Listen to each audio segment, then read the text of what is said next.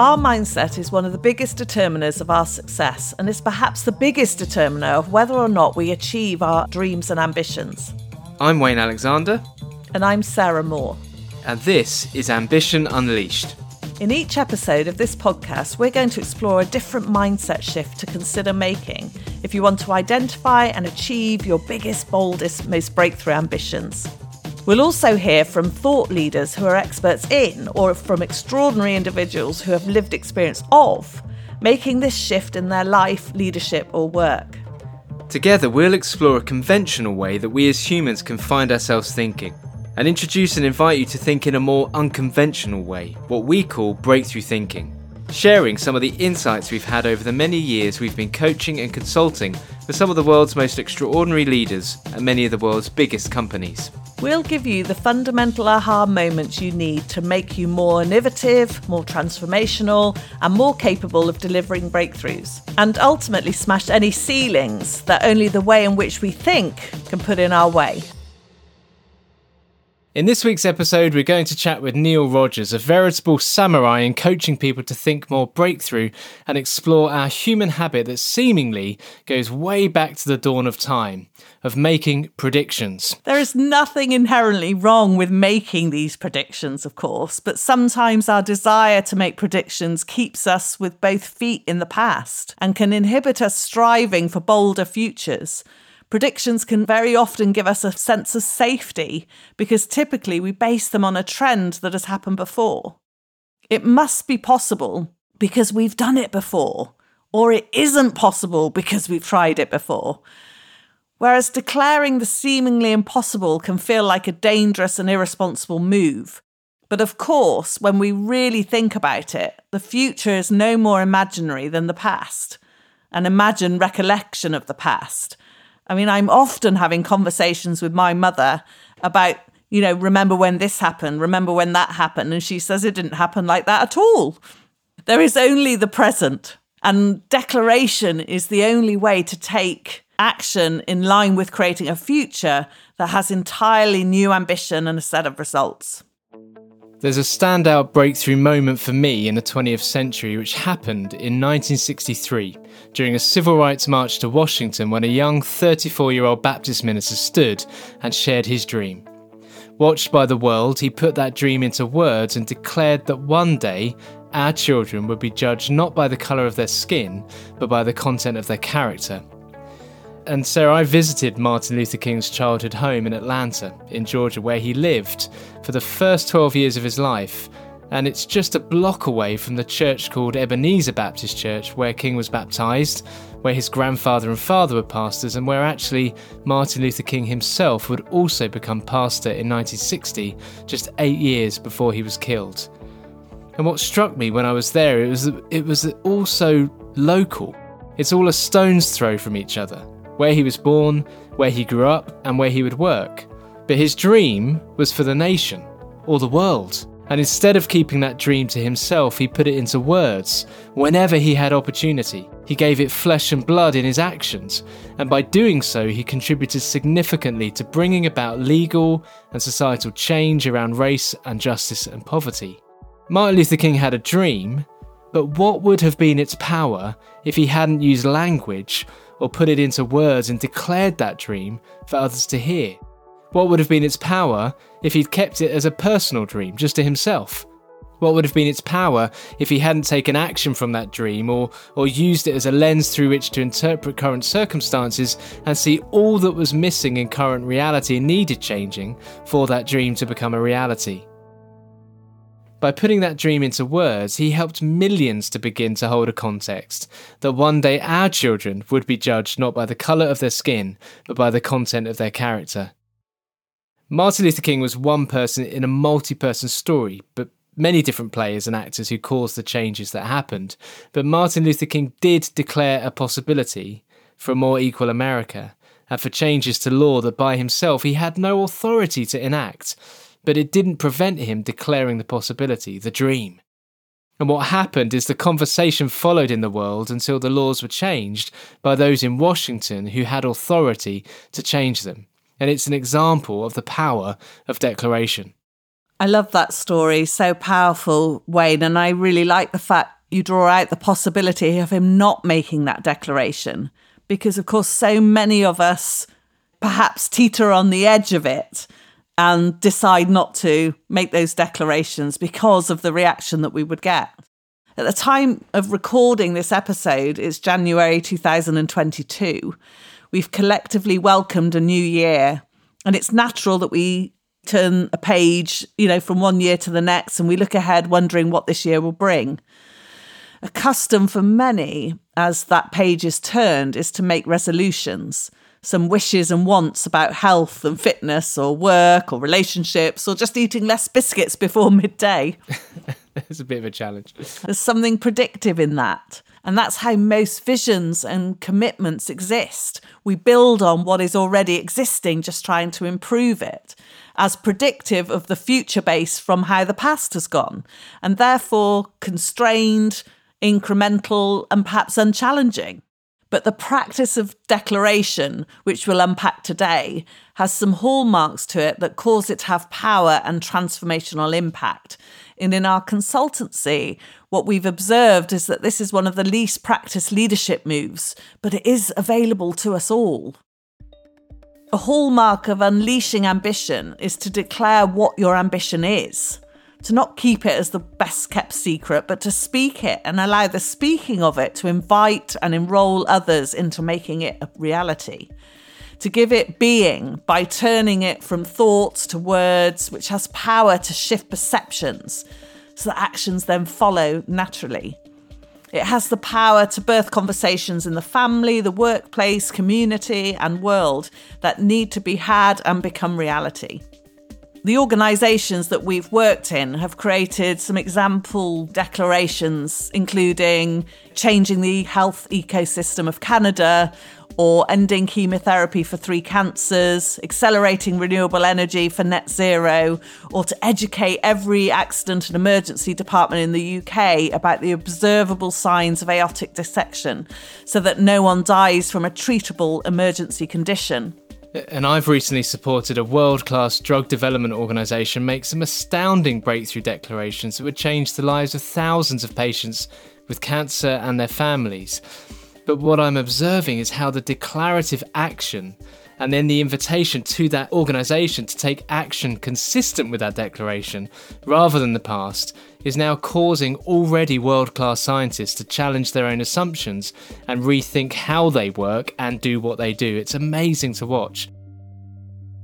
But I wouldn't be surprised if those listening might say, but what is so different about this to mission statements that are on nearly every wall of entrances to offices or visions and goals and so on? And we are going to get into that in our interview today and discussion afterwards.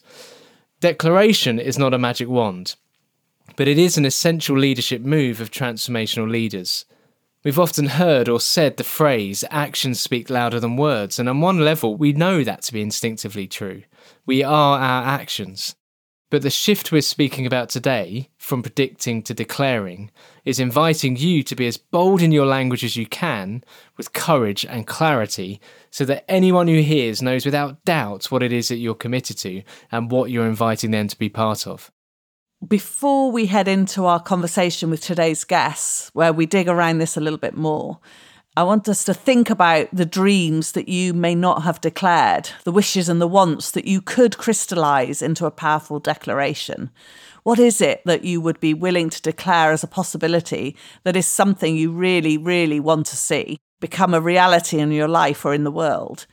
What is it that you're really naturally interested in or passionate about? Or what is it in the world that you believe you could be or should be, but you're not yet in the game about making that a reality? So Neil Rodgers joined us in our studio in Bath, and after senior executive roles in the UK with Prudential and Egg, which was one of the pioneers of internet banking in the 90s, Neil called time on his corporate career in his early 50s. Or when we wrote to Neil and asked how he'd like to be introduced, he said, "I'm an old guy who has some experience of organisation." So I think you're going to enjoy the conversation. We started off by asking him about his background and to share some aha moments that got him to where he is today, and crucially get his perspective on this shift from predicting to declaring.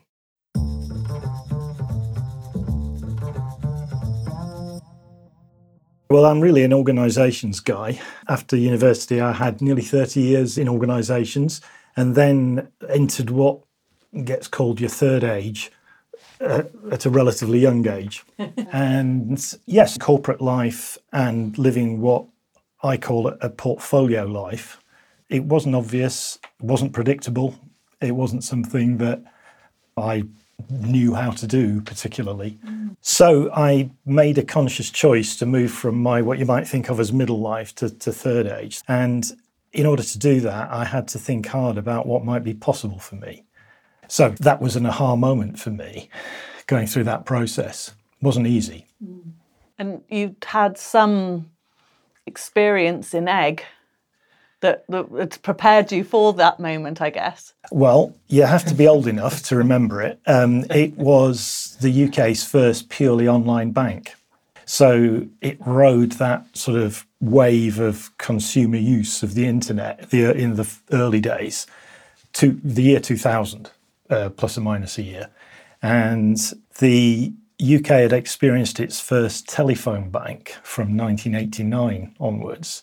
But Egg was the first online bank, and it was an organisation full of possibility and full of people taking action everywhere in service of those possibilities. It didn't always look coherent, but really innovative things emerged. And there was a time when Egg was, I think it was the largest purely online bank in the world for a time. Wow. But certainly the first in that I know of, and certainly in the UK. And the very existence of Egg and its operation as a purely online bank was a very good example of somebody somewhere declaring something possible and then following that up. And how did that prepare you then for this third life? Well, a declaration of some kind and then a follow-up of action consistent with that declaration. So I said, it's possible for me to live my life a different way to how I'd traditionally been living it. And, many things had to be in place to enable that, not least a supporting family. But that's what I was able to do. And now I'm a lot older and I have the ambition of living a third age longer than the second age. Neil, I must ask actually that you walked in here today with a ukulele. So somewhere in the space in this third age, you're a ukulele player as well. So how does that fit in? I haven't asked you yet today. I'm really interested in that. I would have brought it with me in here if you really wanted. But it's something that interested me. So there's little point in declaring anything possible if it doesn't interest you. And I'd actually gotten one just before all the lockdown stuff started. And I was getting some ukulele lessons online. And on a slightly more serious note, it's good for me. It makes me use a part of my brain that I wouldn't otherwise use. I was interested because it's like actually the declaration of possibility for this season of your life has created the space in which passions like that are happening. That and many other things. Yeah. So, anybody who's interested in a portfolio life should read Charles Handy, who's now very old, but he's like one of the gurus. He's an elderly Irish, compelling writer, and he's published a dozen books at least, to my knowledge. And he says that people talk about trying to achieve work-life balance, and he just eschews that phrase because it sets work and life up as opposites. And he's saying that if you live a life, you are in fact doing lots of different types of work. You're just doing it for different compensations. So people think of work as, well, I must have money for it, otherwise it isn't work. But you do work for all kinds of reasons, like duty, for love, for self-improvement. And if you start thinking about, I just have a portfolio of things, of work things I do for different rewards, and you get a balance of those things that suits you, that's how to achieve work-life balance. Maybe you could tell us a bit of some of the declarations maybe that you've made in your life or helped other people to make. I know you're a coach to many, and that's part of your portfolio now. I'm not avoiding the question. I think I need to say what I think a declaration is, something about the anatomy of a declaration. Yeah, what if someone listening is like, well, what is this thing? Like, yeah. Okay, so essentially, declaration is a spoken thing, so it's a language thing. And what it does is bring something into existence that previously did not exist. If you stop and think about this a bit, we only know things exist because we have conversations about it existing and we agree. So there's a philosopher called Martin Heidegger, who I think he wrote that things get created in language. So a declaration it's a speech act, not an act of speech. So the action is contained in the speech. And there are at least two types of declaration. You can bring something into existence as reality immediately when your words are spoken, and you can bring something into existence as a possibility. And the difference between those two has something to do with the authority that you have in the situation. So, when my children were younger, I could say, it's bedtime.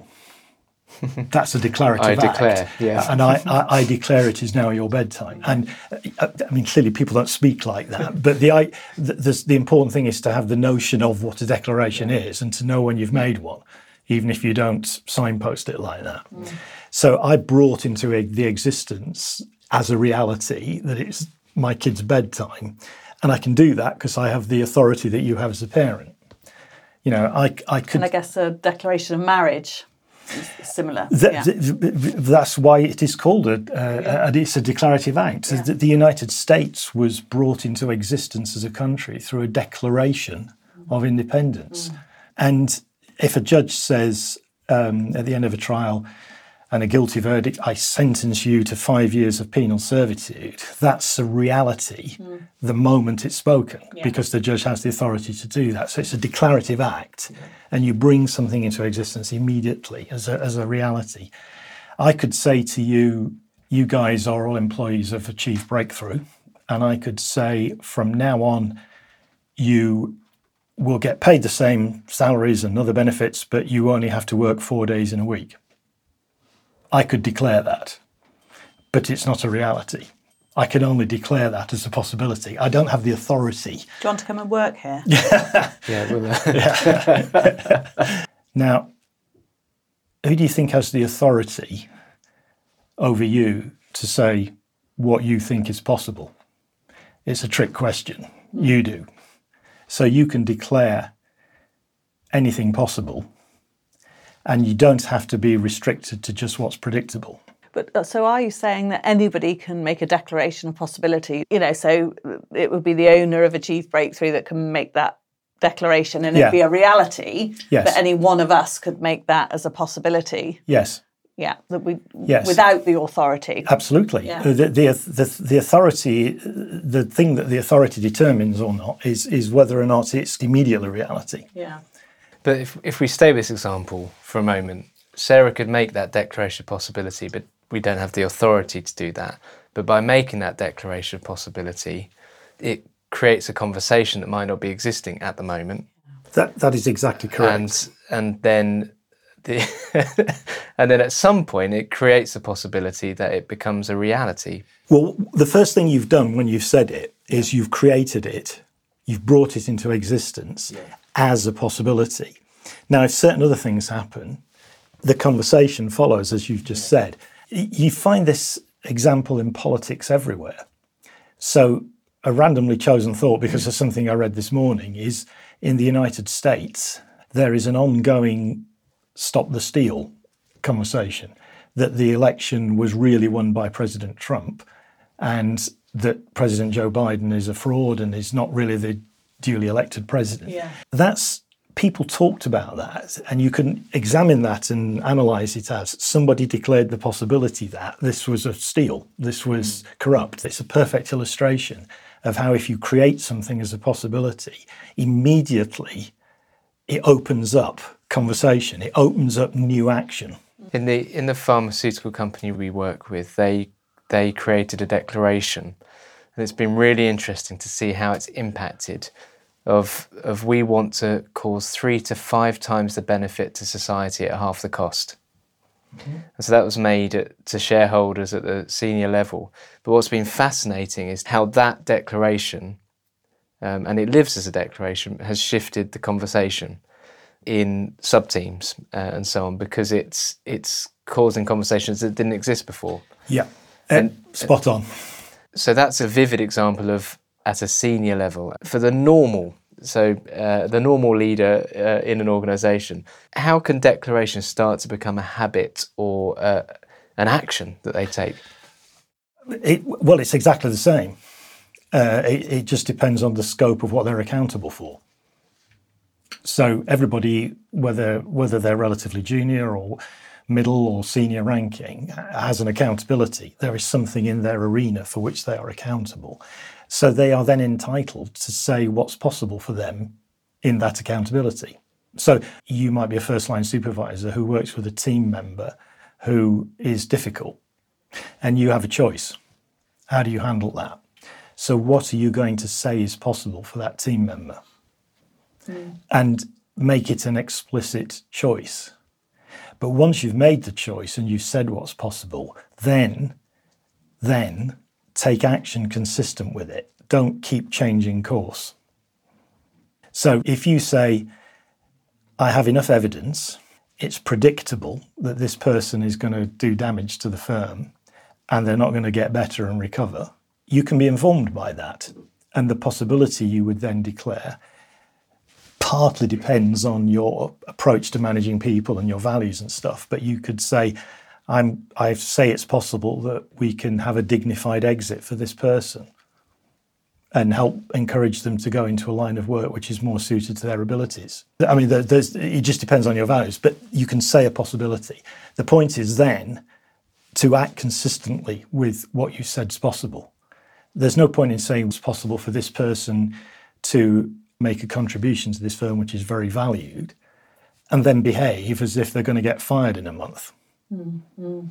You have to act with, well, if it was so that this person can do that, what now is missing? What's the action I can take that's missing, that's consistent with that possibility becoming reality? And that's why it's a transformation. It's a word that people will roll their eyes at, but actually if we reclaim the meaning of it, that's why it can be a transformational act, because you're starting to take actions from a different possibility than you would take predictably. That's exactly it. You take action from the possibility. So you're coming from the future possibility, not from what's predictable based on the past. So this reminds me of somebody I was coaching, and I was coaching the person and the line manager, and they'd got a performance improvement plan, a PIP. And I said to the boss, do you think he'll make it?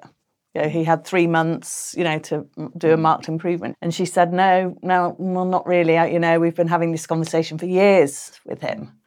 And I said, okay, so let's imagine the opposite. I said, what are you committed to? Do you want him to say, he's brilliant technically, he just rubs everybody up the wrong way. And so we created, what that would look like. And I said, what would you do if you were acting from really wanting him to, get through this? And she said, God, I would take him for dinner. I'd really have a heart-to-heart with him. I'd tell him how much he was brilliant and and support him differently. And of course, the action went on from there. And we have this tool standing in the future.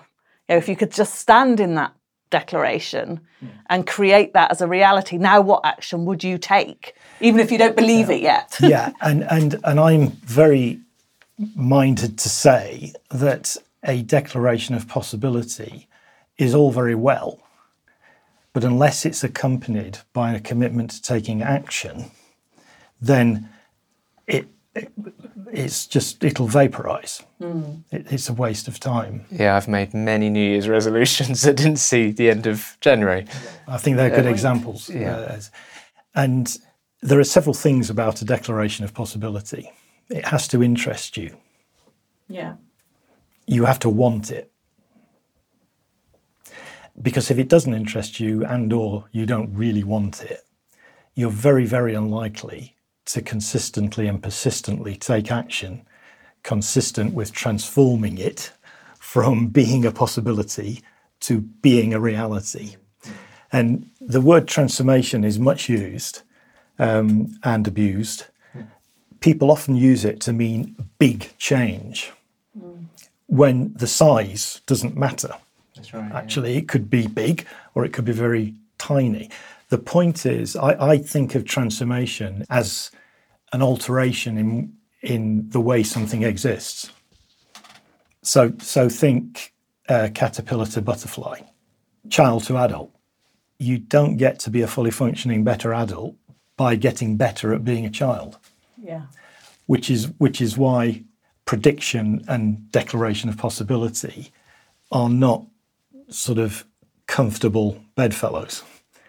Because prediction is often based on what we've always done before, what we know to be true, being who we've always been.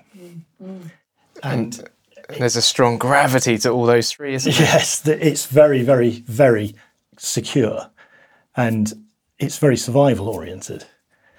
But getting better at what you already do and know and be isn't necessarily going to get you what you really want.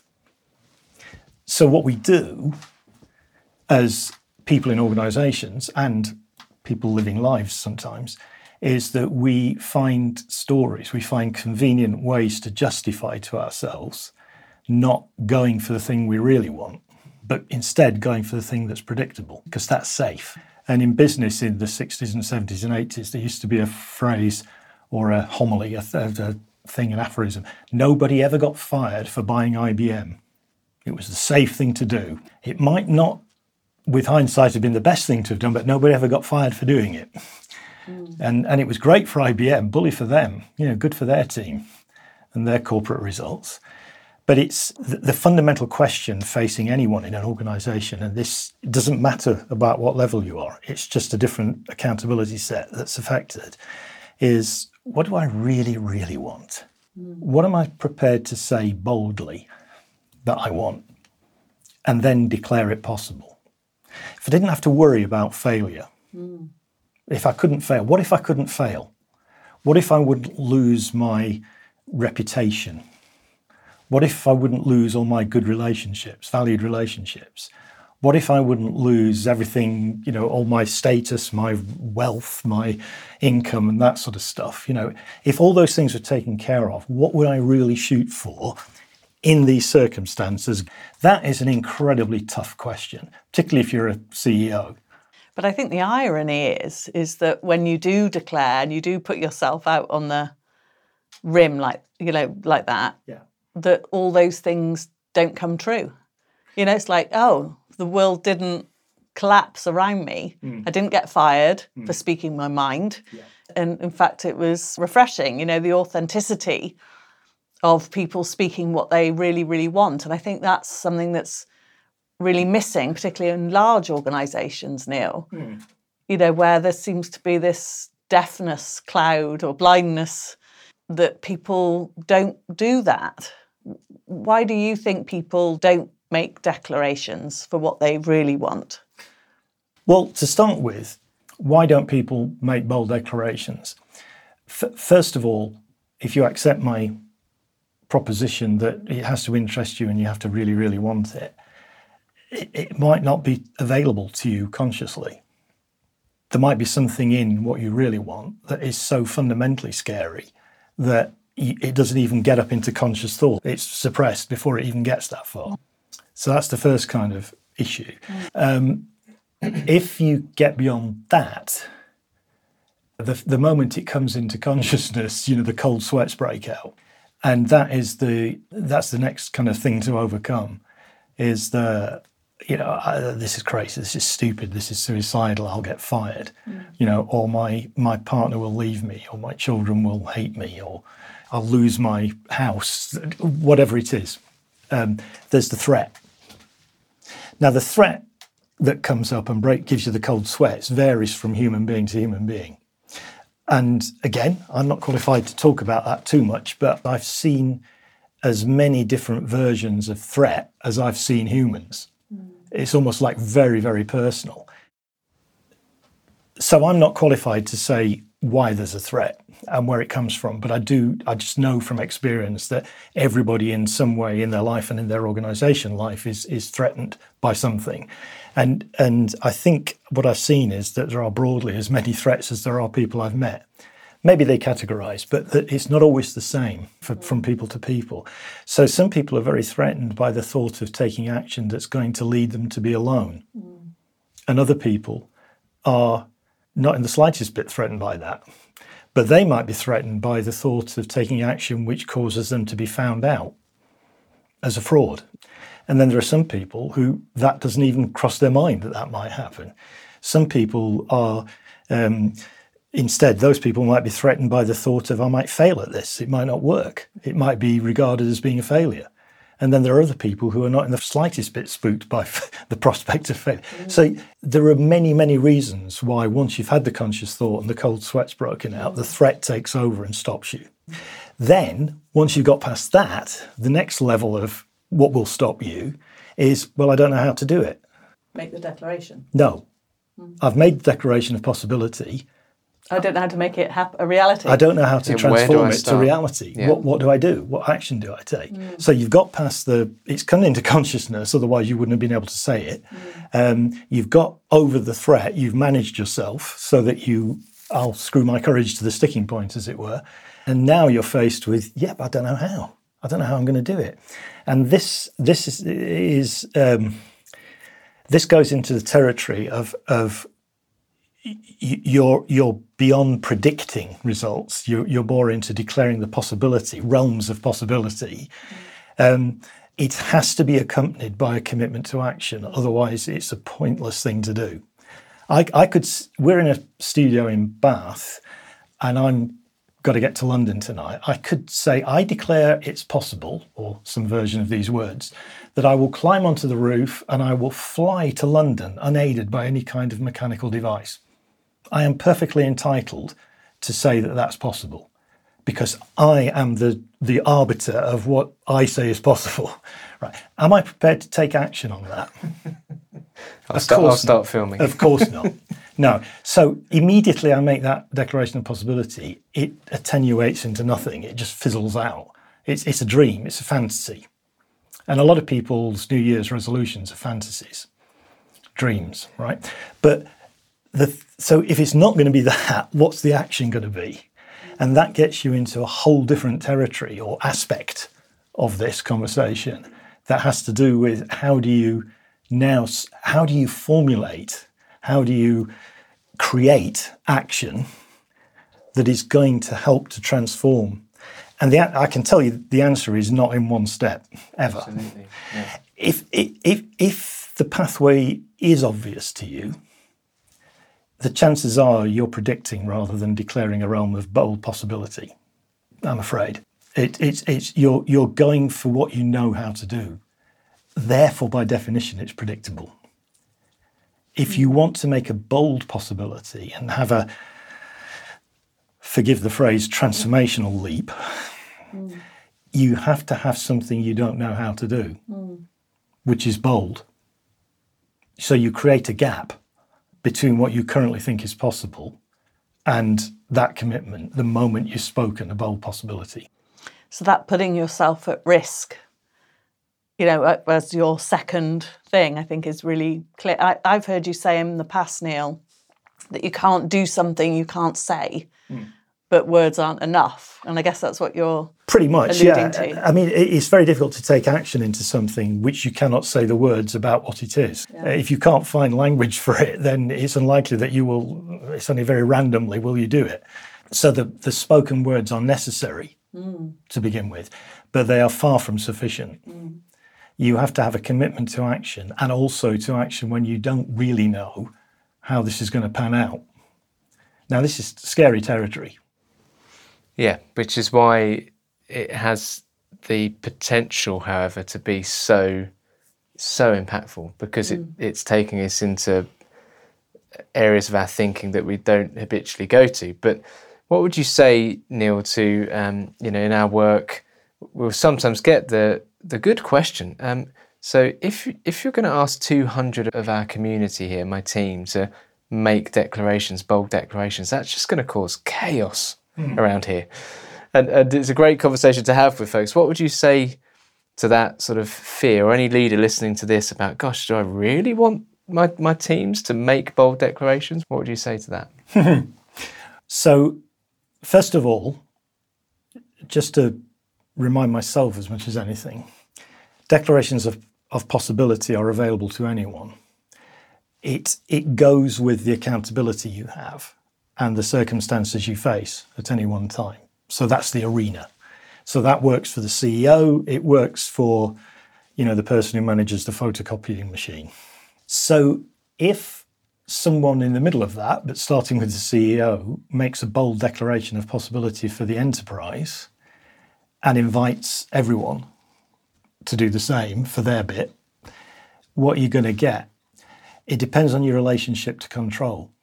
If your relationship to control is that it really exists and you must have it, then you're not going to go this way. If your relationship to control is such that you will accept it is largely an illusion, then there's a chance you will get somewhere. You're more likely to be able to set loose all of that createdness in your organization. Just remembered when I was at Egg, we had a chief operating officer, and we had the chief operating officer did what chief operating officers do in the context of an online bank. And particularly in the early online days, we had kind of people with problems, and they would have to phone up, and they'd phone up with a problem. And so we would have contact center people, and often they couldn't immediately solve the problem. There would have to be 2 or 3 or 4 calls to get it solved. And this was unsatisfactory. Customers did not like that experience at all. And so after going around the circle a few times, the chief operating officer decided, I'm not having this. I'm going to say it's possible that every single person who calls up with a problem, it's what we call first contact resolution, FCR. We're going to have first contact resolution. And immediately the other people in the room said, well, how are you going to do that? And he said, I have no idea. I am simply going to say it's possible. And I'm going to tell everyone in our contact center that's what they're free to try to do. Now, the action that resulted from that, if you stood back and looked at it without knowing anything about anything, would look completely chaotic. But the overall result was that the rate of first contact resolution skyrocketed. You could never have done that with a project plan. And I think that's a stumbling block for a lot of people, is the mess. It always looks messy. Look at nature. I mean, it doesn't get any messier, but there's enormous beauty emerges from it everywhere all the time. Yeah. So in my Egg example of first contact resolution, it was the chief operating officer's ability to get over himself and realise that his commitment was to having first contact resolution, not to being right about how to do it. Can I just ask again or clarify something? You said within the limits of, or the realms rather, maybe you said, of accountability. So someone I've been coaching is a medical director for a country, and their declaration was around changing the healthcare system in their country. And after about a couple of years working with us, and actually their declaration now is outside of their country, it's actually the region. Now that's not actually probably in their accountability, but they see it as possible because of the successes that they've gained from making the first declaration. So I'm asking around, conventionally, sometimes don't we think our accountability might be smaller than it is, or? Well, I like this example. I mean, the short answer to your question is yes. I say that anyone is able to make a declaration of possibility, and the arena for it is what they're accountable for and the circumstances they face. I mean, and I'm saying that deliberately to head off the cynics at the pass, as they say in Westerns, because you can't expect someone that junior to start talking about the firm as a whole. Right. Okay. Right. Now, once you've accepted that as a start point, depends how bold you are. So the person that you're referring to has suddenly gotten a bit bold. Yeah, there's nothing to stop that.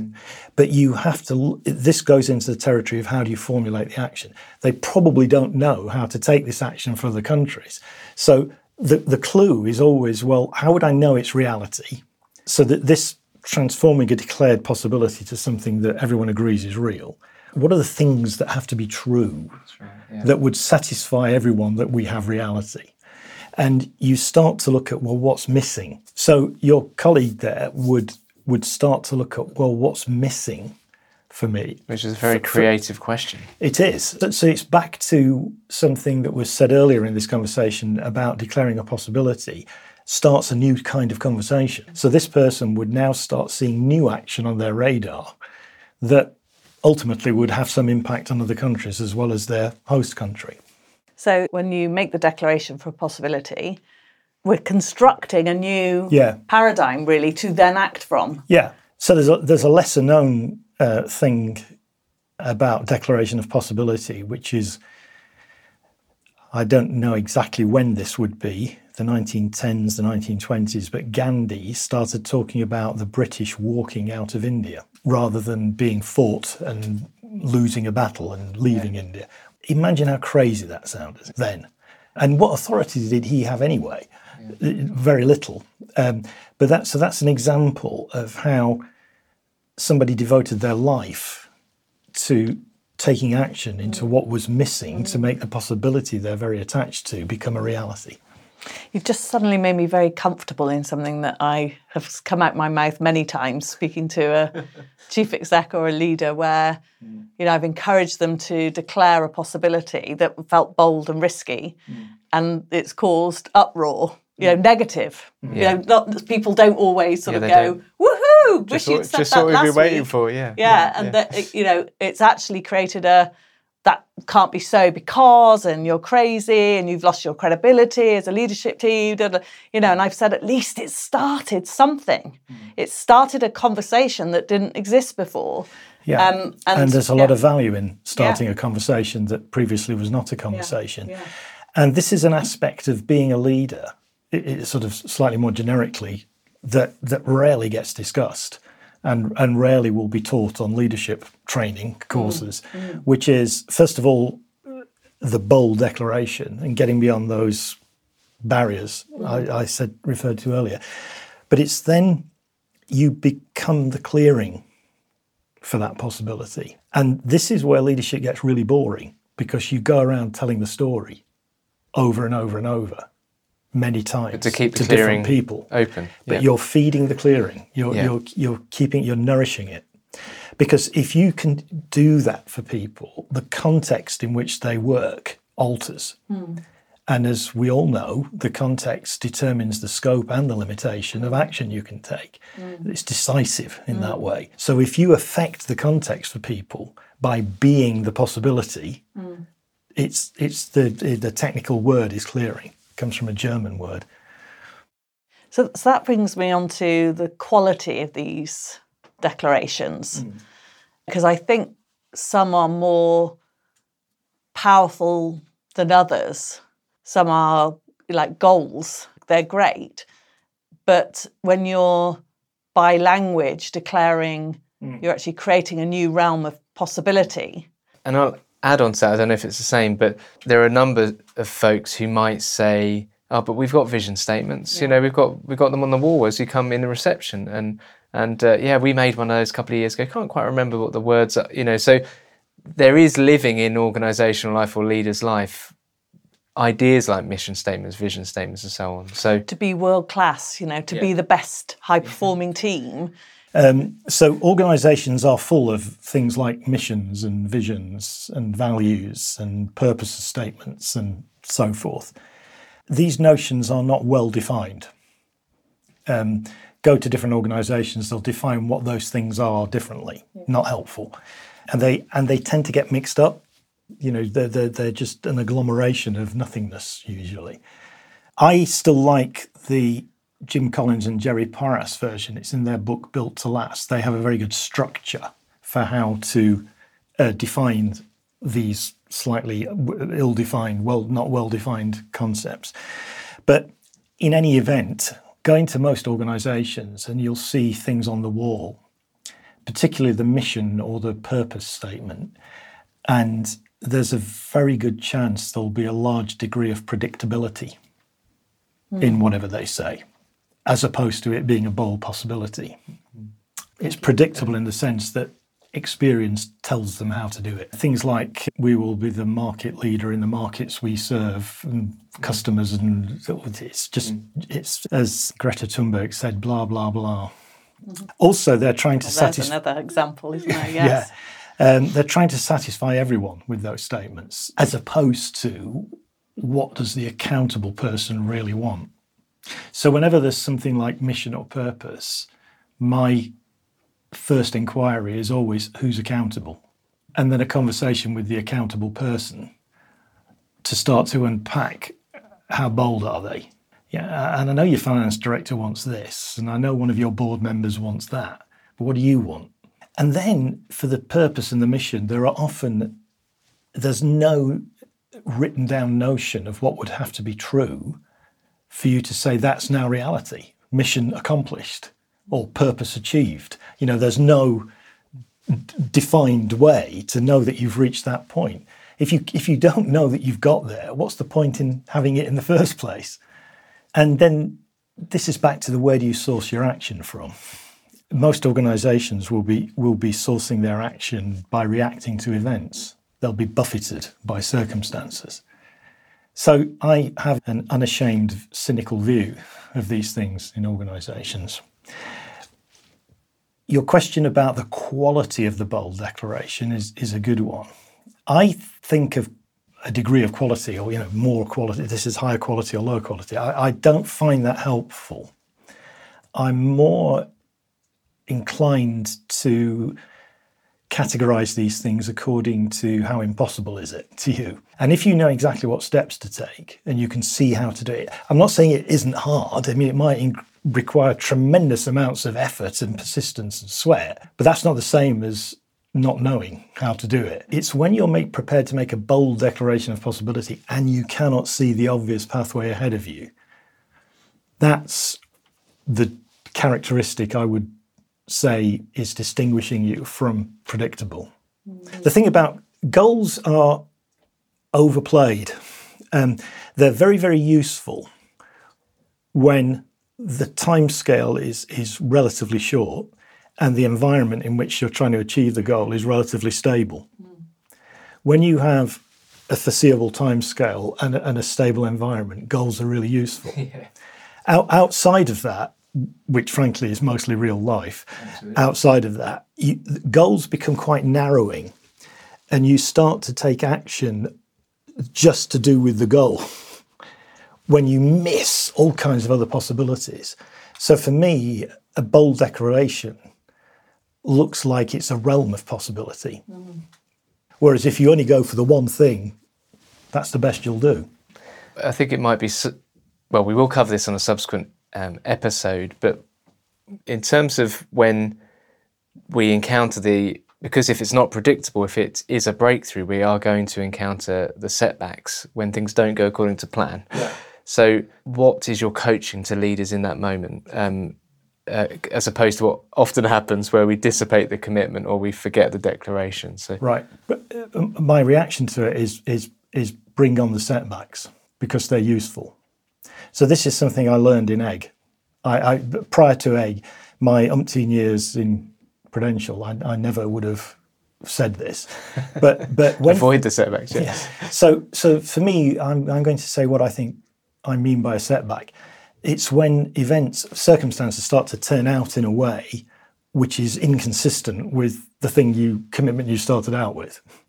So at some point, that gap gets large enough. And you kind of do a timeout, you stop the action to have a review. When you do that, there's no formula. In fact, here's a scary thought. If you say, we're going to call this a setback and stop and discuss it, that's declarative. That's a declaration. You're declaring a breakdown. And it takes leadership to do that. Oh, yeah. Yes. It takes judgment. It takes courage, a certain skill. What you can then do is you've stopped the action by definition. It's like a timeout. In fact, we did call these things timeouts, or try to call them timeouts. And you look and say, what is it that we really want here? What are we trying to achieve? Do we all have the same view of it? So this is going back to the original declaration of possibility by the accountable person. And often people have drifted. People have drifted away from that. They think they're trying to achieve something that's slightly different.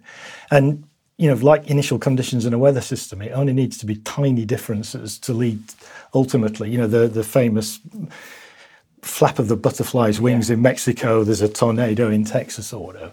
So you review, you get everybody back on the same page, and then you say, well, look, what happened here? And in the light of that, what's now missing, standing in our original commitment, and you then start to get back in action. So the more of these setbacks, the better. It's completely counterintuitive. You uncover, you unconceal what's getting in the way. I think we're going to dig into this in a future episode, but what I'm hearing from you is that bring them on. No, I think, I've taken many things away from our conversation, that the declarations are speech acts and they're available to all of us, and bringing a new realm of possibility into existence, and how needed they are perhaps in the world today. But first of all, they've got to be part of our consciousness, and then how bold we are to kind of take that risk to do that. And I love the piece around because I say so. If you're going to make a declaration, you don't have to prove it. It's nothing to do with that. It's because you say so. So powerful. Which is so freeing. I think, there's a last question we'd like to ask, which is, what breakthroughs do you know of currently that perhaps you're not involved in, a person, a business, non-profit organisation, that you're really excited about, that's perhaps using this, moving from prediction to declaration, that's giving you hope at the moment? How the world is relating to climate change. A conversation has begun and action is being taken. And there is a possibility that this world, this planet, this species can deal with it's known as the Anthropocene, which is the era that we've entered, which is the way Homo sapiens is affecting the planet. Yeah. And there's a lovely phrase, this is an existential question. It's very fashionable, but it actually does involve whether the species can continue to exist alive on this planet.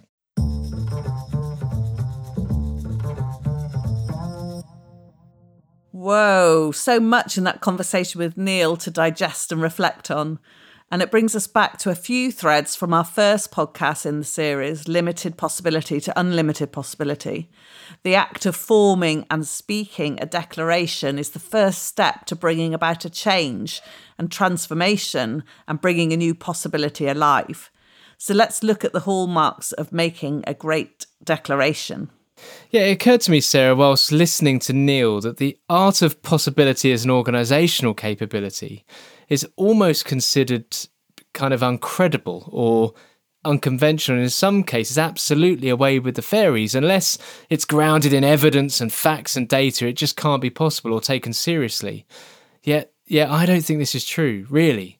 Sometimes it is a sense that we have, a feeling that we cannot qualify, that gets created within us. When we're sat in the middle of something, when we're truly committed to something, it's there. And we're not trusting ourselves, and we often give up before we've built the assertions for our possibility to stand on, to give it credibility. And Neil spoke about this as a declaration because we say so, because I say so. Because I choose as a leader to create this possibility, this new future. Absolutely. And in talking with colleagues and partners over the last few years, it's really apparent that relying on past experience, data and trends is no longer sufficient to be successful. It does have an important role, of course, but the leadership capability to generate vision and possibility is especially needed right now. As Margaret Heffernan says in her book, Uncharted, the time horizon for predicting is shrinking. By the time we have the data and we've got the, facts to base it on, the window has passed. The window of opportunity is gone. Without inventing and declaring the possibility for the future, we are giving our leadership power away to the past, which is, of course, being a human being, of course. And as so many of our guests have said so far, it's important that the possibility or your vision to be something that you care about and it really interests you, or as Stephen Carver said, you're passionate about. And this is because we need to really embody the possibility as if it were true already, current reality, and integrate it into every fibre of our being. This, in our day work, consulting with clients, is critical for the leader that you are the walking possibility. The declaration may be 10 years out, but you are being the possibility today. And then in your actions, who I am is the automation of this process, or the discovery of COVID-19 vaccination in record time, or the halving of waste in this manufacturing process, or the access to education for those who have none yet. That you become the clearing, the space, if you like, for this possibility that wasn't there before. Absolutely, Wayne. And if you're not passionate about it, then you're not necessarily inclined to give up, the things that have gone before and the things that you've relied upon. And I think this is part of the story is declaring that possibility. The other part is to make a promise to act on it until it becomes a reality. And this bit's really important. And I think we rarely sort of see or talk about in the form of leadership, but it's an embodiment of a possibility as if it's already a reality that you generate then your action from it. But by doing this, it doesn't feel like a destination that we get to. And you talked about, those visions and missions and Neil did, on the wall. They feel like a destination to get to, more of a I'm talking about more of a possibility that will become a reality, like a certainty, because it already feels like one. And all we have to do is sort of manifest it through our own being, if that makes sense. It doesn't then occur to us like a burden we take on or pressure that we have around. It just becomes who we are, like a choice. So I think the possibility we have to be passionate about, and then we have to suck it all in as if it's already a reality, as if it's already happening. I guess there's a risk in what we're saying, Sarah, that this could sound like actually simply declare and it will make everything easy, straightforward, and the universe will bend to our will and it will just happen. And if that's what we've built in anyone's mind, I think it's really important here to underline that when we commit to something that is breakthrough, that isn't going to be what happens predictably, so it will challenge the conventions or the prevailing wisdom, or even sometimes, if we think of the civil rights movement, the law that existed at the time, we need to be able to embody that different future, because sometimes we might be the only one. We might be against all sorts of opposition. And there can be a lot of blood, sweat and tears in making breakthrough happen. But we are continually sourcing ourselves from that declaration we've made, rather than actually what the circumstances are telling us at this stage. The point of a declaration of new possibility is to shatter the old or current reality, to alter the reality of the team or the community or your customer or the organisation. It's supposed to be uncomfortable or create a reaction and have people stop and often try and dismiss or discredit and say, what does that mean? Or create a curiosity and conversation around it. So it is important how you construct the declaration. Literally, the words you choose, the articulation is built in a way that actually takes people to that new reality, gives them a glimpse of that new world, that it's not always welcomed. I'd like to share a real special moment in my career doing this work. It was when we were working with a leader that came to me in a break in a workshop and said, I think I have a possibility for this function. And there was real trepidation in his voice. He knew if he declared it, it would create an uncomfortable reaction from his leadership team. They would reject it and think he had lost the plot and even, do their utmost to dismiss it entirely. All examples of the little voice that we spoke about, of course, in episode 1. This declaration was calling forth a heightened responsibility from the team for gross profit, when the factors that influence profit were to the majority out of their hands, or so they thought, it called for the team to partner radically differently the areas of the business that could influence profit. This leader, after little encouragement, I have to say, because deep down he knew this would shift the reality of the team and start a conversation, albeit challenging and negative at first. And it would be the beginning of a transformation for the entire organisation. He did it and he never looked back. As well as transforming how these two areas fundamentally work together, a whole new opportunity was born out of that conversation, and that progressed to a new revenue stream for the business. So this example really shifted the team's reality enough to create their new conversation, surface the existing context and assumptions, and build a different paradigm that the team started to bring alive and act from. I love that story, Sarah, because it takes me back to where we began with Martin Luther King and when we considered, well, what if he had never declared that dream? And this example is that could have stayed inside of him and not shared and not acted on, and the outcomes wouldn't have happened in that way. It stays as that wish and that want, doesn't it? Yeah, The leader saying, well, how do I get this team to take more responsibility? How do I get them to, show up in meetings and challenge points of view? But, if you do this by shifting the reality that then impacts the action that people have, it can be one of the most powerful leverages that a leader can have. Absolutely. So how do we get into this week practically? And so as a starter for 10, a common declaration that we see leaders and organisations make is the and. We will do quality, value and volume. When organisations currently feel it can only be one or the other.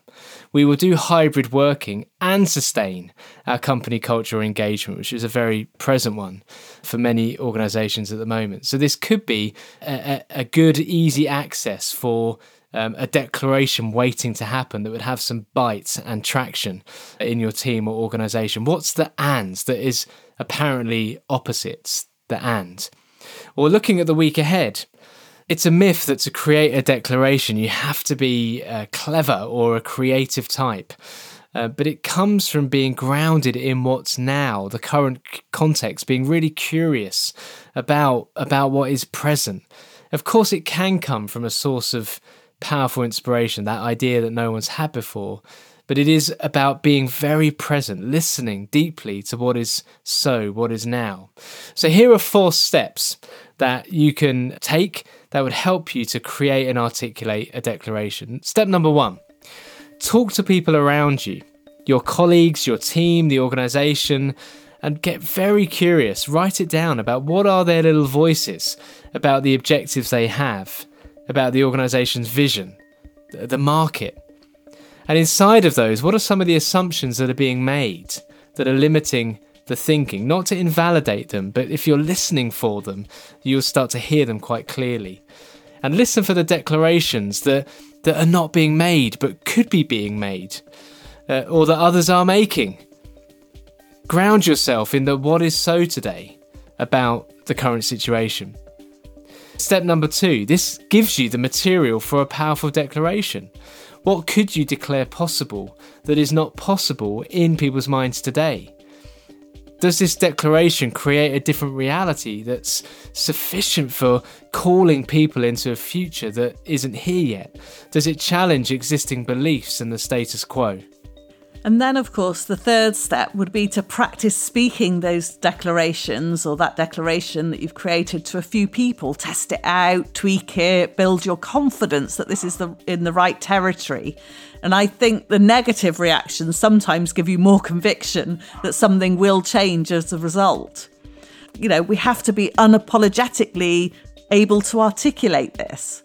Step 4 then is your declaration, of course, will need many other things. You'll need those assertions to replace the fearful, doubting little voices. What makes this credible? What makes this possible? You'll need some conditions of satisfactions, things you won't compromise on. For example, we are going to triple the revenue, but not at the expense of employee well-being. So there'll be some things that you need to capture. Then there'll be the generation of, I'd advise, short to medium term action plans, that are sourced from the declaration. So standing that it is already a reality, what did we do in those first few weeks and months? This is very different to how can we get there, which is sourced from today's context, which of course holds all those concerns, doubts and fears. Yeah, that is one of the most powerful things we see with folks when they create a plan of action from that future that they're declaring. It reveals them all kinds of actions that they wouldn't normally take from today's set of concerns. And cuts out a load of actions that they would normally take that don't make any difference. Yeah, absolutely. So something you could practice quietly by yourself. There's a book called The Last Word on Power by Tracy Goss. She talks about the 6 declarations before breakfast. And I really like this because everybody can do this, all the time, every morning. What can you declare possible about your day that you want to really achieve? Even if it's today will be a great day for connecting with others, or today I am a leader who listens for possibility.